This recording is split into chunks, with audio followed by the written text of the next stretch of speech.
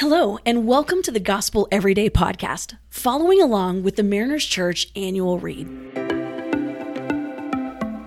There is unlimited grace for us today, no matter what happens, because of who Jesus is and what he has done. I'm Tiffany Lyons, and I'll be your host. Today, we'll be looking at Proverbs 17:27. The one who has knowledge uses words with restraint, and whoever has understanding is even-tempered. Today, we're looking at this idea of calm words. Calm words. Doesn't that just sound delightful? Doesn't it sound great? You might be thinking right now of that therapist with the calm voice that's soothing, where you're like, ooh, I just love being around that person. I have a friend like this. Every time I talk to her, I feel like she is my personal therapist. Even the way she says my name puts me at ease. It's awesome. We're drawn to people who have calm words. We're drawn to people who treat us in such a way that we enjoy being around them. And as I thought about this, I started to think about the antithesis to this concept. And my mind immediately went to rap battles. Now, for those of you who are unfamiliar with this whole thing, let me tell you a little bit about rap battles. Now, rap battles are typically two people who have a mic and begin to rap at each other. And pretty much it's just, trash talking each other, but with an awesome beat, and they're rhyming most of the time. That's the official Tiffany Lyons explanation of what a rap battle is.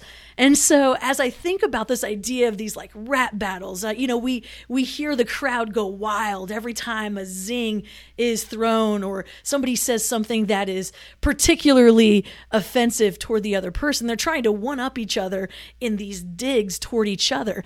And it's something that's entertaining for sure. I mean, there's whole TV shows about it. I mean, James Corden does this with this drop the mic section of his show. And it is so entertaining. And with every blow, the crowd goes, whoa, it's so fun. But the truth of the matter is, it may be fun to watch as other people do it to each other, but we don't want to experience that when it comes to how people treat us. The idea of somebody broadcasting and pulling out all of the things that we're already insecure about, that would be devastating. And the truth is, Proverbs 18:21 says, the tongue has the power of life and death. And so what we say can either speak life over somebody or it can speak death over somebody. And while we celebrate these rap battle moments, while we celebrate these, I want the last word, I want to say the last zing, I want to say what I think will create some fun, maybe it's sarcasm, whatever it might be, over somebody else, just know that it either falls in one of two categories. It either falls in the power of life or the power of death. Everything that you say, there is nothing neutral. So as we talk about people, as people talk about us, as we talk to people, as people talk to us, just know that it's going to fall in one of these two buckets. And what I love about this topic today is we're celebrating calm words. We're not celebrating the zingers that cause the crowd to go, oh. Because while those things might be celebrated in those kind of contexts, when all of a sudden it's brought to us and the way that we treat the people in our lives are not sitcoms. Our lives are not rap battles. We actually feel the pain of those words. They carry weight. We all have the choice of what we're going to do. We can either be funny and say the zinger, or we can be kind and have calm words.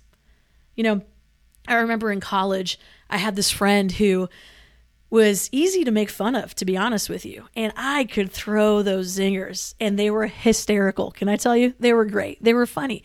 And I remember that as I was going through college, I was talking to my dad, and he was saying that, Tiffany, you can choose to say everything that you want to say every time this person does something that you can make fun of, or you could choose to be their friend. Those are the two choices. And he said that he talked about a time when he was a young adult and there was another guy that he worked with. And this guy was a dork. I mean, this guy was just like so easy to make fun of. You know, like you see those people on sitcoms, like the whole reason they exist is so that other people can make fun of them and throw those zingers. And he said that he, along with all of his friends, would do that because it was just easy. This dude would make it so easy. He would tee up these zingers for them. And he said he felt like God convicted him and said, hey, are you going to be somebody who throws these zingers because they're easy? Or are you going to choose to only speak things that are going to give life to this person? It's not easy to live a life of restraint. It's not easy to not say everything that comes to your head. I know that I still ask God to help me with this all the time. There are moments that I say that zinger, that I say that joke, and in the moment I'm like, yes, that was so funny, that was so great.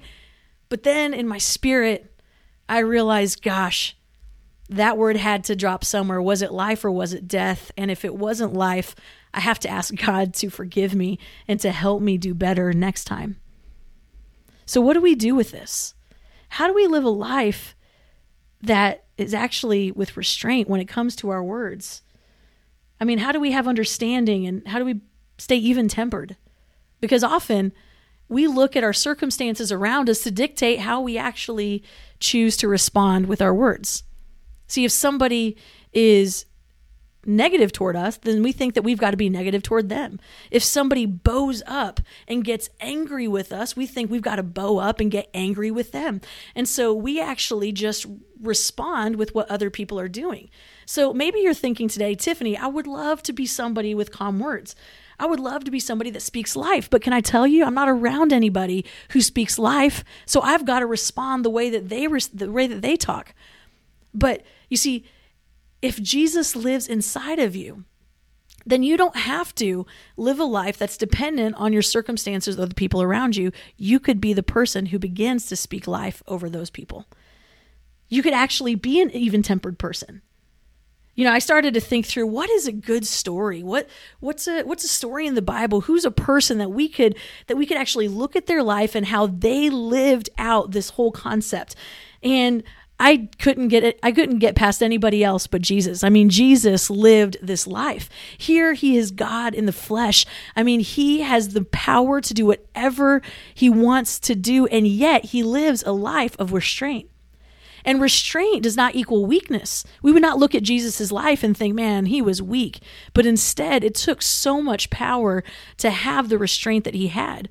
I mean, as you read throughout the Gospels, you're going to read story after story after story about how Jesus encountered different people and how people would bow up against Jesus, how people would declare and say things that were untrue about Jesus, how they would assume and assign what Jesus was hoping for or thinking about. And Jesus did not look at every person that came at him as somebody that he would have to then respond back. Can I tell you, if he was in a rap battle, he could win. He's Jesus. He's God. He knows everything. He is all-powerful, all-knowing. He could point out things in their life that nobody else even knows about. But instead, he does something totally different. Jesus is the epitome of this verse. Let's read it again. The one who has knowledge uses words with restraint, and whoever has understanding is even-tempered. How incredible is it that we serve a God who has knowledge and uses words with restraint? We don't serve a God who is flippant with his words. He's not flippant with his words toward us. He uses restraint. We serve a God who is even-tempered toward us. I mean, have you ever had a boss or maybe a parent or a spouse or a friend who, whenever you went into their presence, you had no idea what version you were going to get of them? Were they going to be excited to see you? Were they going to be mad and angry? What was their temperament going to be like in that moment? And it was a guessing game. Can I tell you, every single time we enter into the presence of God, we are entering into the presence of someone who is even-tempered toward us. Someone who loves us and who is the same toward us no matter what we do, because he is consistent, because he is faithful, because he is the same yesterday, today, and forever. And that is something to celebrate. Let's do our best today, tomorrow, the next day, to be a people who are calm with our words. Let's be a people that speak life over others. If we do that, it could change not just your life, but the life of the people around you. Let's pray. God, thank you so much for your word. Thank you for giving us tools so that we can be wise in our relationships with other people. God, would you help us be a people who use restraint with our words? Would you help us be a people who speak life and not death over others? Would you help us be a people who are even-tempered no matter what the situation is that we find ourselves in? In Jesus' name, amen. Thanks so much for allowing us to be a part of your day. Please be sure to subscribe and share. You can tune in tomorrow for fresh new content. And remember, no matter what happens, there is unlimited grace for us today because of who Jesus is and what he has done. For questions about service times and more, you can access all information about Mariners Church by downloading the Mariners app at your favorite app store, visiting the website at marinerschurch.org, or by finding us on Instagram handle Mariners Church. Till next time, have a great day.